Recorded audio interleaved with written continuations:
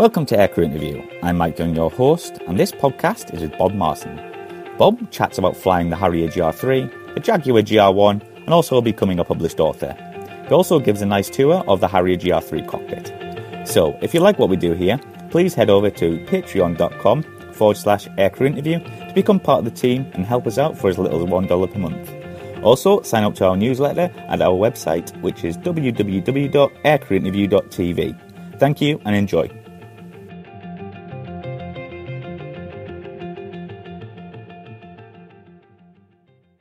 When did you become interested in aviation? I wasn't the classic youth interested in aeroplanes.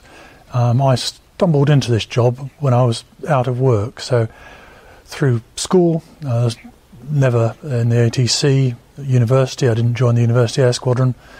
It was after I'd been working for 3 years in the motor industry that I eventually decided this would perhaps be more interesting. What was your first flying experience? Well, I'm told I went on a short pleasure flight out of Skegness in a de Havilland Rapide as a child, but I can't actually remember that. And then on to trips on commercial airliners going on holiday. When did you join the RAF? I joined the Royal Air Force in 1972. When did you start your flying training? It was the end of 1972. I did the short Officer Cadet Training Unit course down at Henlow, and went straight on to flying training after that in the Chipmunk at Church Fenton.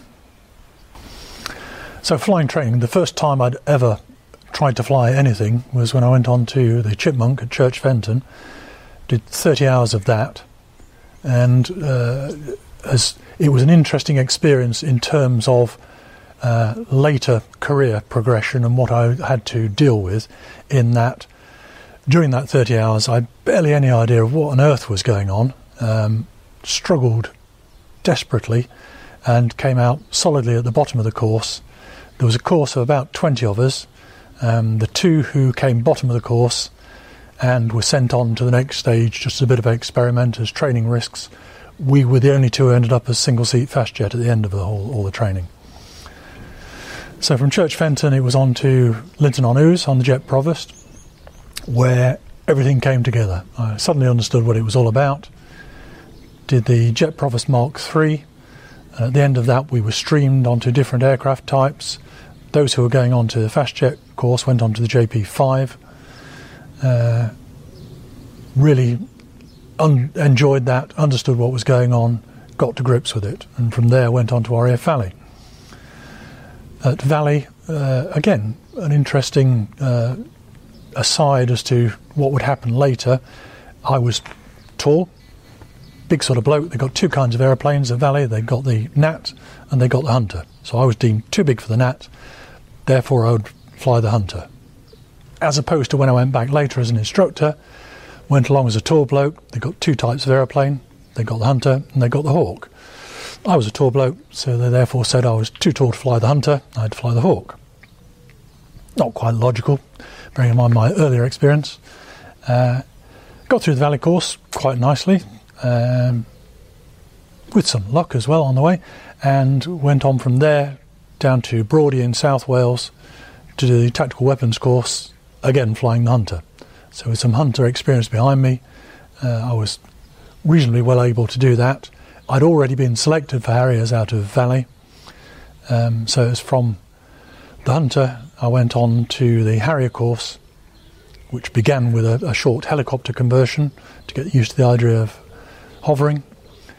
Then on to Wittering, on to 233 OCU, and that was in 1975 by this stage, so it's about 3 years through training.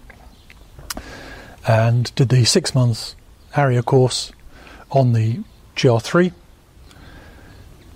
And at the end of that, I was posted to 1 Squadron, staying at Wittering. What was the OCU Harrier training course like? It was a difficult course, very demanding. As with most flying training courses, it got more and more difficult as time went on. But there was some front loading in that, unusually, in that the conversion to flying the airplane, taking off and landing, took 21 sorties, 7 dual, 14 solo, to get used to doing takeoffs and landing anywhere within the range of 0 forward airspeed to 160 knots. So that's from a vertical takeoff and landing to a conventional landing. Those are the extremes, and we learned points in between those, which were further complicated by the fact you could do a medium speed range landing, but you could either do it by varying the amount of power you're putting out the back, or by varying which direction you're pointing the power in. So the two distinct types of slow landing that you would do according to the circumstances. So it was quite a long conversion. Then we went on to do formation, basic air combat training and navigation, learning how to use the kit, such as it was. Then we swapped on, we had 2 different squadrons there. That was basic squadron. Then we went on to advanced squadron, where we started to do low-level recce and attack sorties and range work, culminating in a tactical phase where you go to a different airfield, fly in a different low-flying area, and fly tactical formations with aggressors, and prove that you could lead formations before you went on to the squadron. There were 7 of us on the course. I was bumping along at number 7 on the course in my progress before I got bumped up to number 6, because one of the guys who was doing better than me on the course resigned before we got to the end. He just decided it was all far too difficult, went away, left the Air Force. So there were 6 of us graduated. That was myself as the only straight through from the beginning ab initio pilot. There were 2 graduates who'd done University Air Squadron. There were 2 squadron leaders, one who went on to become Chief of the Air Staff, the other one went on to 2-star Air Vice Marshal, and an American exchange officer who later died in a crash in an F4. So there were 7 of us started, 6 finished. Bob chats about his first Harrier trip. First trip didn't end well. The first trip in a 2-seater was on a Friday afternoon, and late on a Friday afternoon, and as we got to about bar opening time, my instructor did the final landing, and he maintained that it was my fault having my feet on the brakes, but we landed on the far end of the airfield about 2 miles away from the bar and burst both the tyres as we landed. I thought it was an aircraft fault, he thought it was my fault. So it was interesting and quite daunting to fly it for the first time.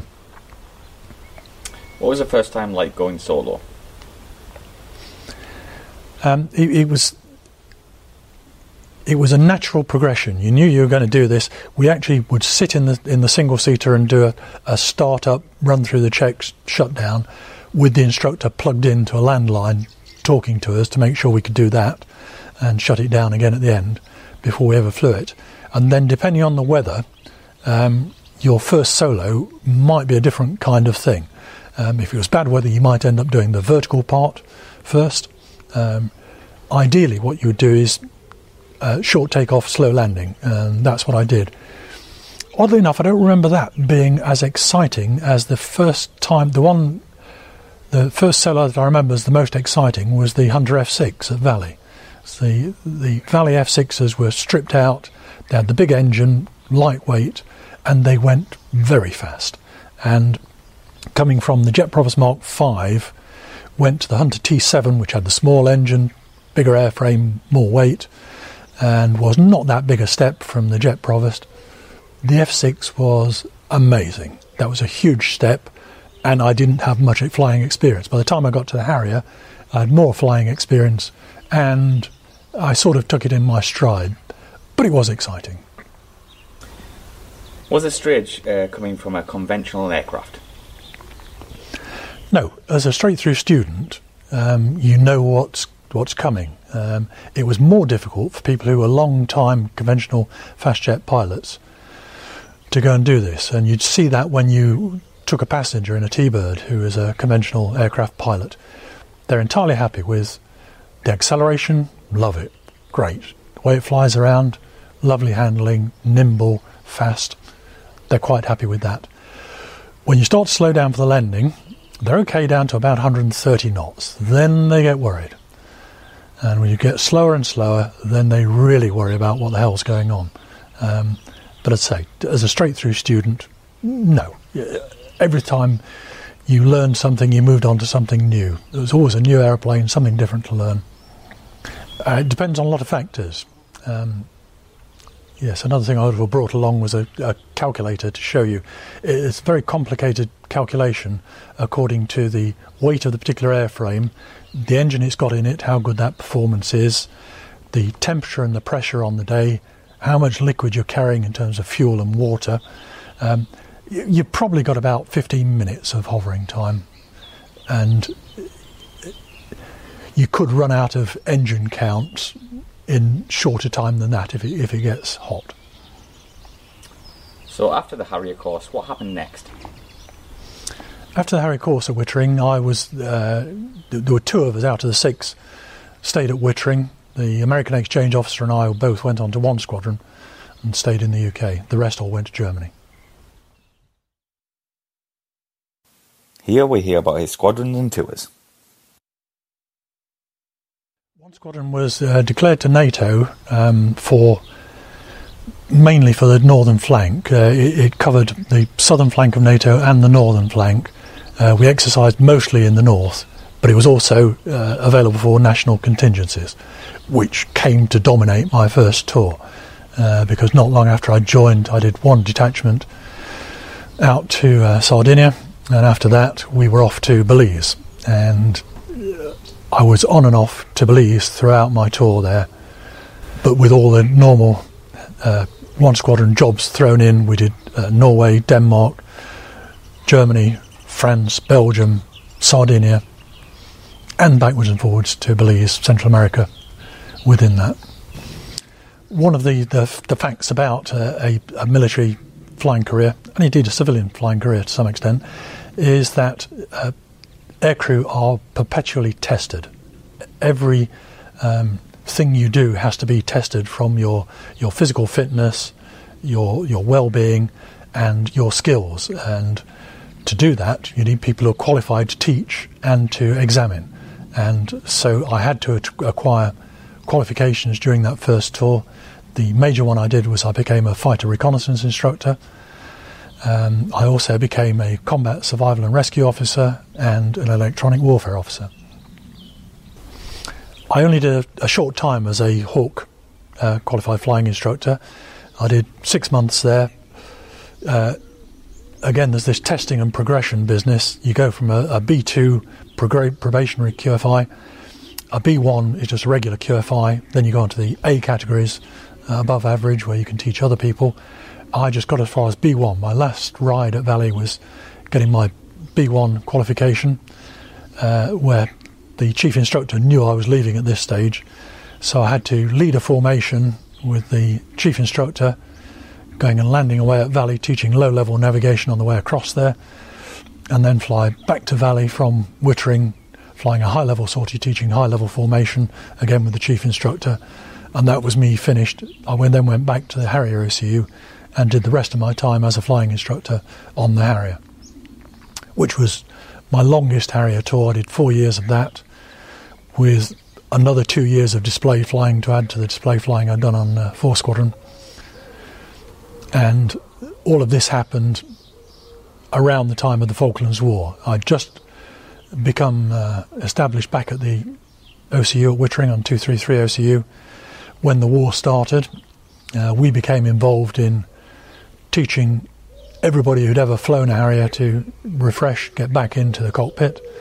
We did trials work for equipment for the war, and we were ready, packing our bags to go when the white flags went up. At the end of my OCU tour, I was promoted to squadron leader and went out to Germany again as a flight commander on 3 fighter squadron. And the squadron was set up with 3 flights, and each of these flights became a flying site. So the 8 pilots on that flight with 6 aircraft would go out to their own site, and this squadron leader would run his own little airfield. out in the countryside, which was a very exciting and very interesting job to do with that greater responsibility. I actually only did a short part of my tour as a flight commander, because we had one wing commander in charge, then 4 squadron leaders, 3 of whom were flight commanders. The other one was the executive officer, the second in command, and I moved into that role fairly early on. Yes, in Germany we were very much part of NATO. We were fully assigned to NATO for all of our tasking. We had to do what the NATO commanders said rather than being in the RAF chain of command, and we were always practising our war role. Our war role was in our backyard. We were 60 miles from the inner German border, and we flew all the time, low level when the weather permitted, and the weather limits were quite low. We did a lot of low flying with aggressors from other squadrons, other aircraft types, dropping weapons, practising dropping weapons, and only when forced to by the weather did we then go and do medium level stuff, doing air combat training. Was Harrier proving capable in its roles? Yeah, the Harrier, we knew our job, we knew the area in which to fly it very well, because we practised it a lot, all of the time, in all weathers, and on the tactical evaluations from NATO, we consistently got the highest possible marks. We already had the confidence of having had Harriers involved in the Falklands and having been on the winning side down there. So, yes, we became very good at our job, but it was not without a price to pay. During my tour on 3 Squadron, I did just under 3 years there. We had one period of 6 months in which we lost 3 aircraft, 3 pilots. So you're always aware of your mortality and the dangers around and the families to be supported if things went wrong. Yeah, during my OCU tour, having finished my 4th year of display flying, I was awarded the Air Force Cross.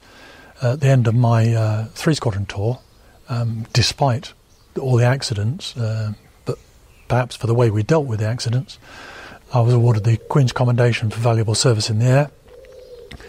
But I stayed then at Goodesloe and carried on flying in a ground tour, nominally, as OC Harrier plans.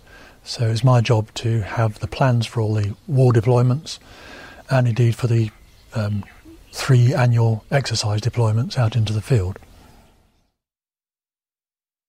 Bob chats about his time on the Jaguar.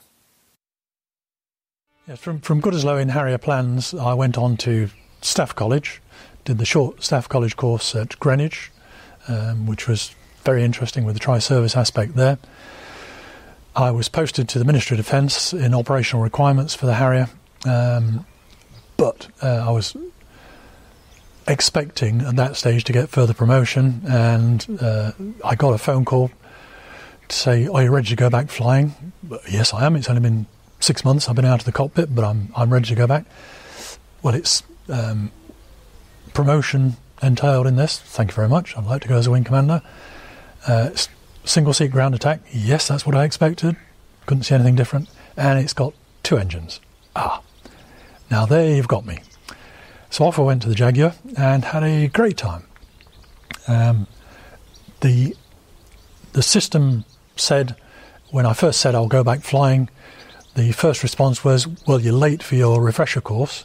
Which refresher course is that? That's the Hawk refresher course. No, I've just got out of a Harrier cockpit. I don't need a Hawk refresher, thank you. OK then, you've got a couple of weeks before you start your next refresher course. Another refresher course? Yes, on the Jaguar. Well, refresher sort of implies you've done it before. Yes, I know, but we've got this booked. So you go and do the short Jaguar course. Off to Scotland, middle of winter, did that. Absorbed several years of pent-up banter because I was the first person for some years to cross over from Harrier to Jaguar. But got treated very well by the Jaguar Force. Treated as one of the boys. Just after I'd arrived, I went off on a flag exercise with them and got involved in everything they did. I learned very early on, in fact my second sortie at Coltishall in the Jaguar, how tough an aeroplane it is. its performance was limited by the power of its engines, but the airframe was very tough. On my first single-seater sortie, I took a 41 Squadron aircraft with the huge Jaguar reconnaissance pod we had at the time, and full of fuel, with big drop tanks, and I got halfway across England and met a huge flock of birds, which did a lot of damage to the airplane. My immediate reaction was, well, I know my way around here. I will go and land at Shawbury, head to Shawbury, and then thought, now, how much runway have they got at Shawbury? I know in a Harrier this wouldn't be a problem. In a Jaguar, I'm not sure. And what's more, I don't know how much this Jaguar weighs. I know it's got a recce pod on it. I can see that the front half of that external fuel tank's gone, so I don't know how much fuel is left in the aeroplane. But it's got a drag chute, and I'm just going to hope it works. Well, it did. And I got out of this thing, and it was an absolute wreck. There were holes all over the aeroplane. The engines were still running. But with the damage it had got on the airframe, I just called them up at Coltishall and said, look, can I have a lift back, please? This one's going nowhere, expecting it to be there for some months. And lo and behold, the engineers went across, took some panels on, patched over a couple of holes, and it was flown back a couple of days later. So a tough old aeroplane in the Harrier, where most of the outer skin is stressed, takes load. If you made holes like that, it would have been a very long job. So the Jaguar impressed me in some ways, but it needed more power. How did it differ from the Harrier? Well, I learned a lesson on that again when I was on the OCU doing my short refresher course. I came to realise the difference. I thought everything was the same. It appeared to be just the same, flew just the same conventionally. It was from the same era, very similar sort of wing. And I flew on a 4v1 SAP, and our foreship got bounced, and I did what I'd been doing for years. I turned and tried to fight and to kill the bounce. And it was only after my radio went a bit quiet I realised that everybody else had just gone lower and faster and gone in a straight line away from there, and I was all on my own. With a Jaguar, you really don't want to start turning and burning, because you'll just use up all your fuel and you have to go home. With the Harrier, you bleed off energy. With the small swept wing turning, you bleed off energy. You just put it back with the Pegasus. With Tour-Adors, you have to use the reheat, and that really is a big penalty. Uses up a lot of fuel. So I learned that lesson early on. But there were lots of similarities between the two aeroplanes. Overall, did you enjoy flying the Jaguar? I did. I had great fun there. They were very good to me. The sense of humour of the Jaguar Force was very similar to the Harrier Force. I suppose my final sortie there typified that. I ended up going on my own, came back to the airfield, said hello to, because I was OC Ops Wing, air traffic worked for me, so I did a little farewell to them as I went past the tower.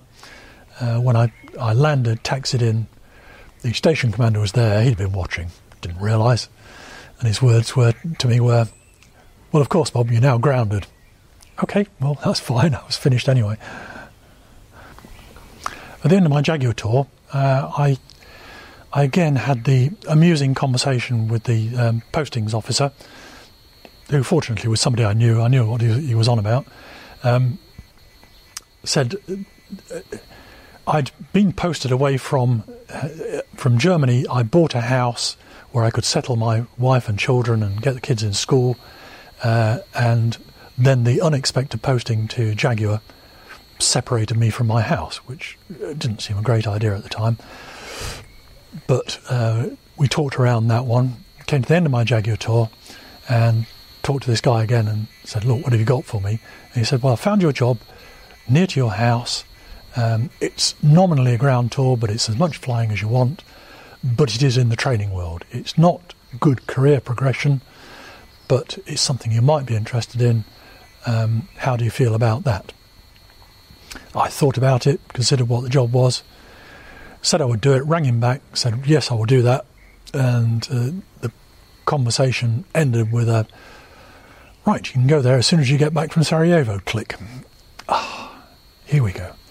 So having spent my last of my Jaguar days flying around over Bosnia, looking at the wreckage below and thinking, I'm glad I'm not down there, that's where I went next.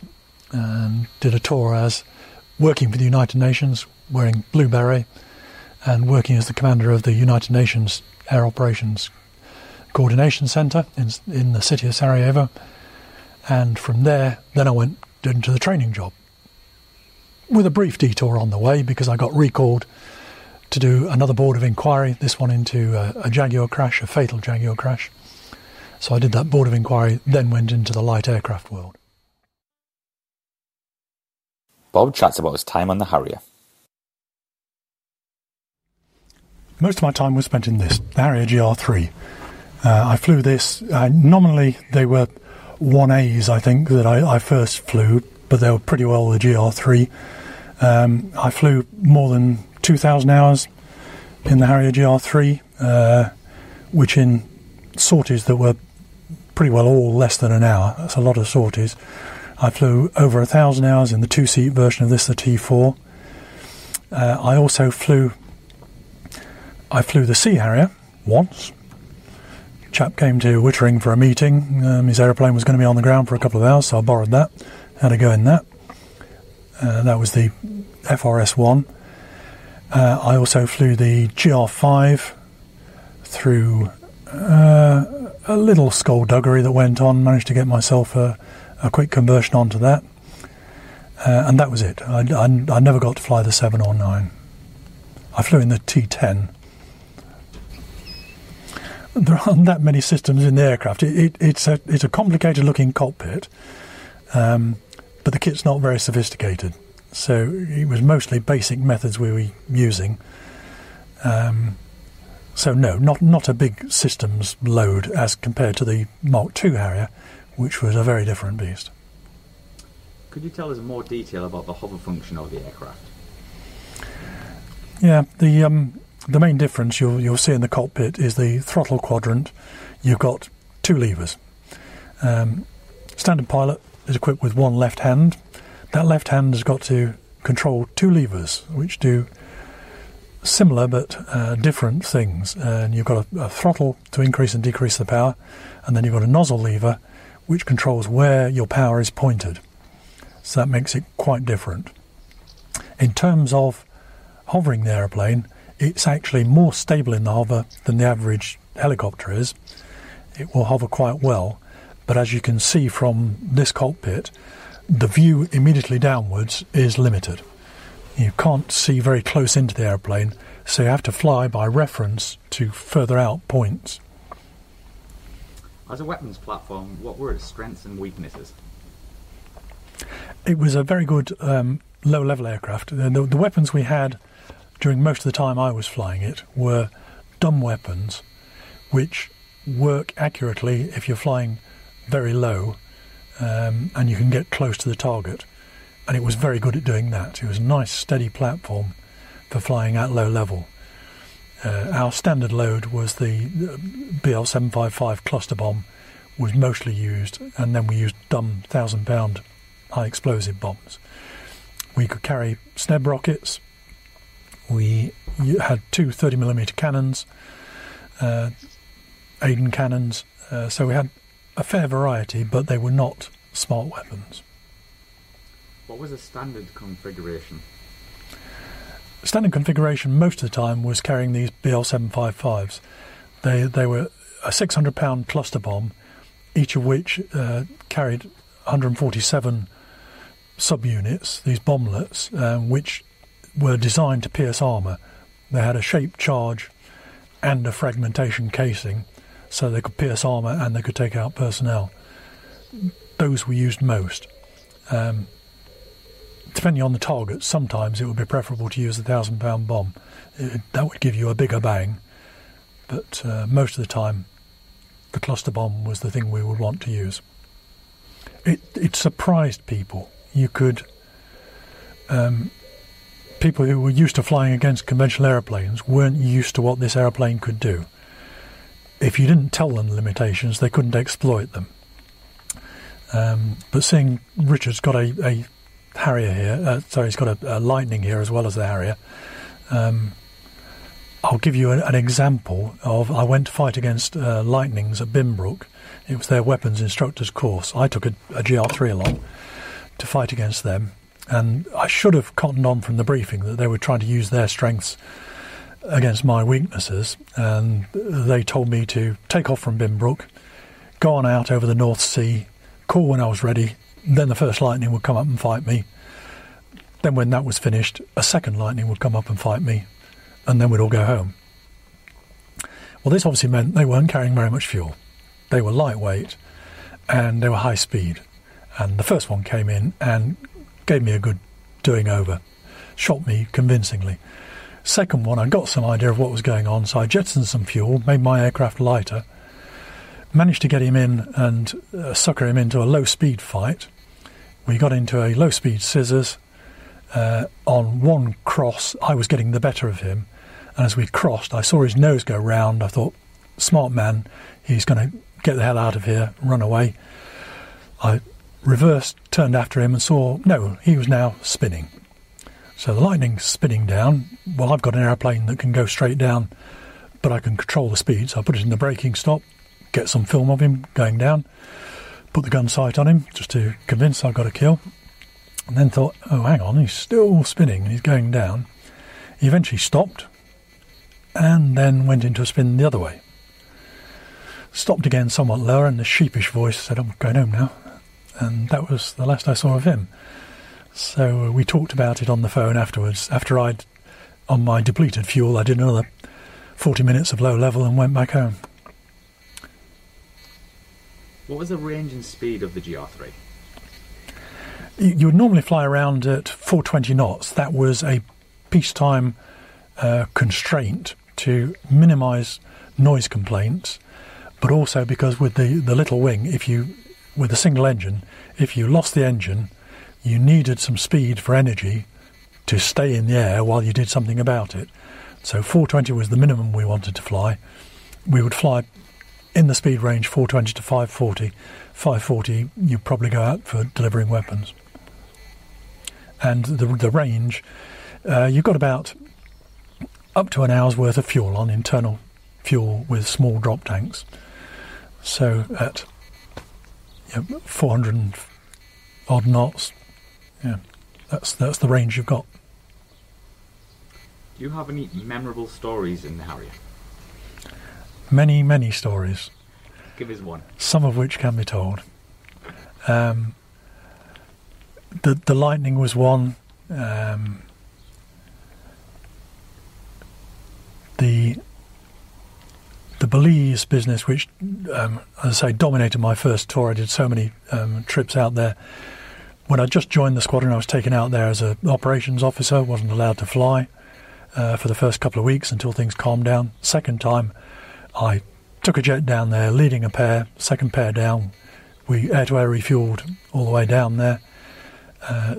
During the second leg, the 7-hour leg from Canada to Belize, avoiding American airspace because the Americans were on the other side, everybody changed sides during that.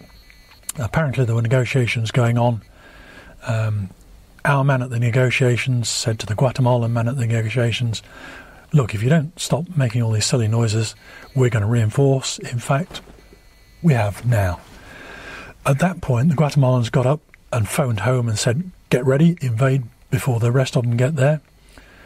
The American advisors were thrown off their airfields. They telephoned us, told us what was going on. The Cubans overheard what was going on, and the Cubans changed sides, and while we'd been going through Cuban airspace, the Cubans said, no, you can't come this way. So it all got a bit difficult. We got down there, got off the coast, and it all appeared to be going quite nasty. We were told to hold off, do not land yet. We eventually got clearance to land, and I'm dressed in complete immersion suit, ready for the cold water off Goose Bay, where we took off from. I'm now in the tropics, 16 degrees north, very hot, very humid. I have to get this lot off. And the boss greets me and said, the wing commander says, okay, it's just a bit of a scare. There's nothing much going on. Just go and get yourself rehydrated, have a beer, go to bed, come to work 9 o'clock in the morning, we'll see what's going on. So I went and rehydrated, went to bed. 3 o'clock in the morning. The wing commander's shaking me by the shoulder, going, get up, they're coming. And as dawn broke, we got airborne after a few strange sights. I remember sitting there with, at this stage, all I got was the high explosive 30mm ammunition in the guns. Nothing else was ready at that stage. We were going to take off with that, go and deter whatever invaders we could, come back, land, and get rearmed with SNEB. And in the darkness, I could see men walking in front of me with armfuls of HE SNEB in front of my loaded guns to go and load the pods. But this is Belize. Our squadron regiment officer was prowling around on the outskirts with a general purpose machine gun and as much ammunition as he could carry, looking for something to shoot. We got airborne in the dark, didn't see anything happen, landed expecting to then be armed with SNEB and go off to shoot up the enemy where they'd landed, and we knew they'd have to land at a closer airfield because they didn't have the range to get back to their own airfield. But they didn't come. So we all went back to bed again and had another sleep. So that was just one of the many strange stories of my Harrier career. The tricky VSTOL incidents would tend to be very serious. There's just one part of the Harrier flight envelope between 30 and 90 knots where you can get into awful lot of trouble. If you get it wrong with your combination of speed, angle of attack and side slip, and that's why we have the vane on the front so you can see which direction the airflow is coming from. If you start going sideways within that range, the aircraft can roll so rapidly that the control you've got available is not enough to stop it, and it will roll inverted. I've seen other people get bitten by that and crash the aeroplane to different extents. I fortunately never had that happen to me. So no, all of my VSTOL was relatively trouble-free. Here we get a run-through of the Harrier GR3 cockpit. So the thing that makes it unique in the Harrier is the throttle quadrant, where you've got the throttle, conventional throttle, but also you've got a nozzle lever alongside. And with those, both work in the sense that push forward, go faster, pull back, go slower, but you've got to make sure you're moving the right one at the right time. That and the Pegasus together is what makes it a Harrier. In terms of equipment in the cockpit, you've got the Mark 9 Martin Baker ejection seat, a 00 seat, which is essential for VSTOL type flying, because if the engine quits at low speed, you've got to get out of there. What made it the GR3 as opposed to the GR1 is that you've got the inertial navigation and attack system, a Ferranti system, which gives you a moving map and does the calculation for the weapon aiming. Weapon aiming is via a head-up display. You've got a representation of the main flight instruments up in the head-up display as well, so you could fly instruments on there, and you always flew angle of attack rather than airspeed. You've got conventional flight instruments on the left, you've got the engine instruments on the right, you've got the weapons control on the lower left, you've got a radar warning receiver indicators up at the top here. This quaint little device here is the standby sight. So if your head-up display fails, your inertial navigation fails, you've got a little black box there which has got a luminous line and an adjustable dot in it, where you can look into that with your left eye, so you don't see anything out the front. Look at your right eye at the target and superimpose the two images. You can aim weapons that way. You've got the avionics down the right-hand side, where you've got a little tape recorder there, which was used for recording facts on reconnaissance. You've got the IFF controller down there, you've got the TACAN controller down on this side as well. And then all the ancillary switches and gauges tucked away down the side here. You can see it's a snug cockpit. There's not much room in here, and everything is tucked in all around you. You've got a central warning panel down on the right to tell you that things are going wrong. Orange warnings are just warnings. Red warnings, there's something terribly wrong. With the red warning, you get a flashing light as well. If it's a fire, this light comes on too. You've got fuel level warning lights up here too to catch your attention. Laser switches here. Recce panel controls down on the left. But of course the good old stopwatch when all else fails. Could you tell us a bit about the controller, the stick? Yeah, the control column works as a conventional control column, so you've got pitch control, roll control in there, but as well as controlling the aerodynamic surfaces, it is also controlling the thrust puffer jets on the extremities of the aeroplane. On the top here you've got a 2-axis trim switch, you've got the bomb release button under guard there. You've also got the gun firing trigger, which you lower by pushing that catch forward, then you've got the trigger drops down in front there and you stow it away when you finish with it. If we can get it back on Richard's aeroplane.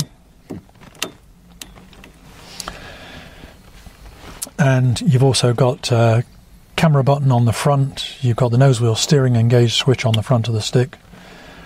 Fairly crude compared to the second generation Harrier, but still a fair few things to play around with there.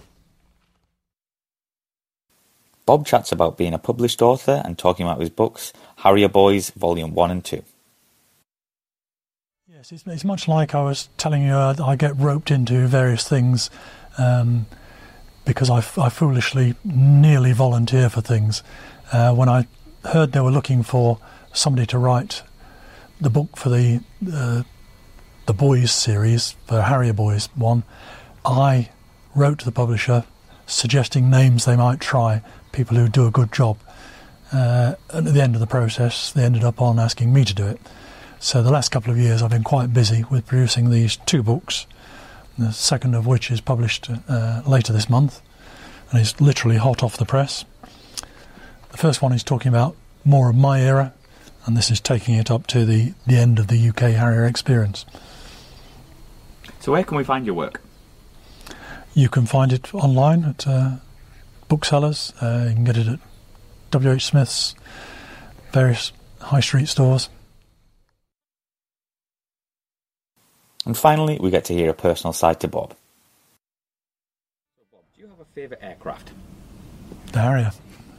Anything else but the What Harrier? more can I say? No. My experience is mainly on the Harrier. I loved it. The new shiny jets, there are some wonderful things out there, but I don't really know what they're like. The F-35, I'd love to see what it can do. Do you ever go to air shows?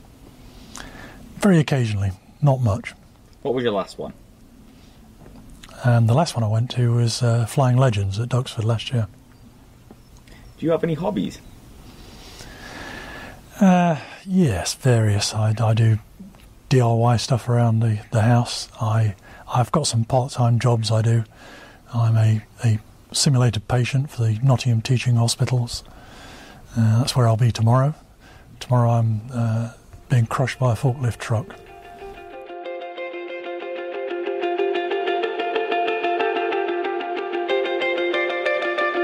Thanks very much for listening. We hope you've enjoyed this episode.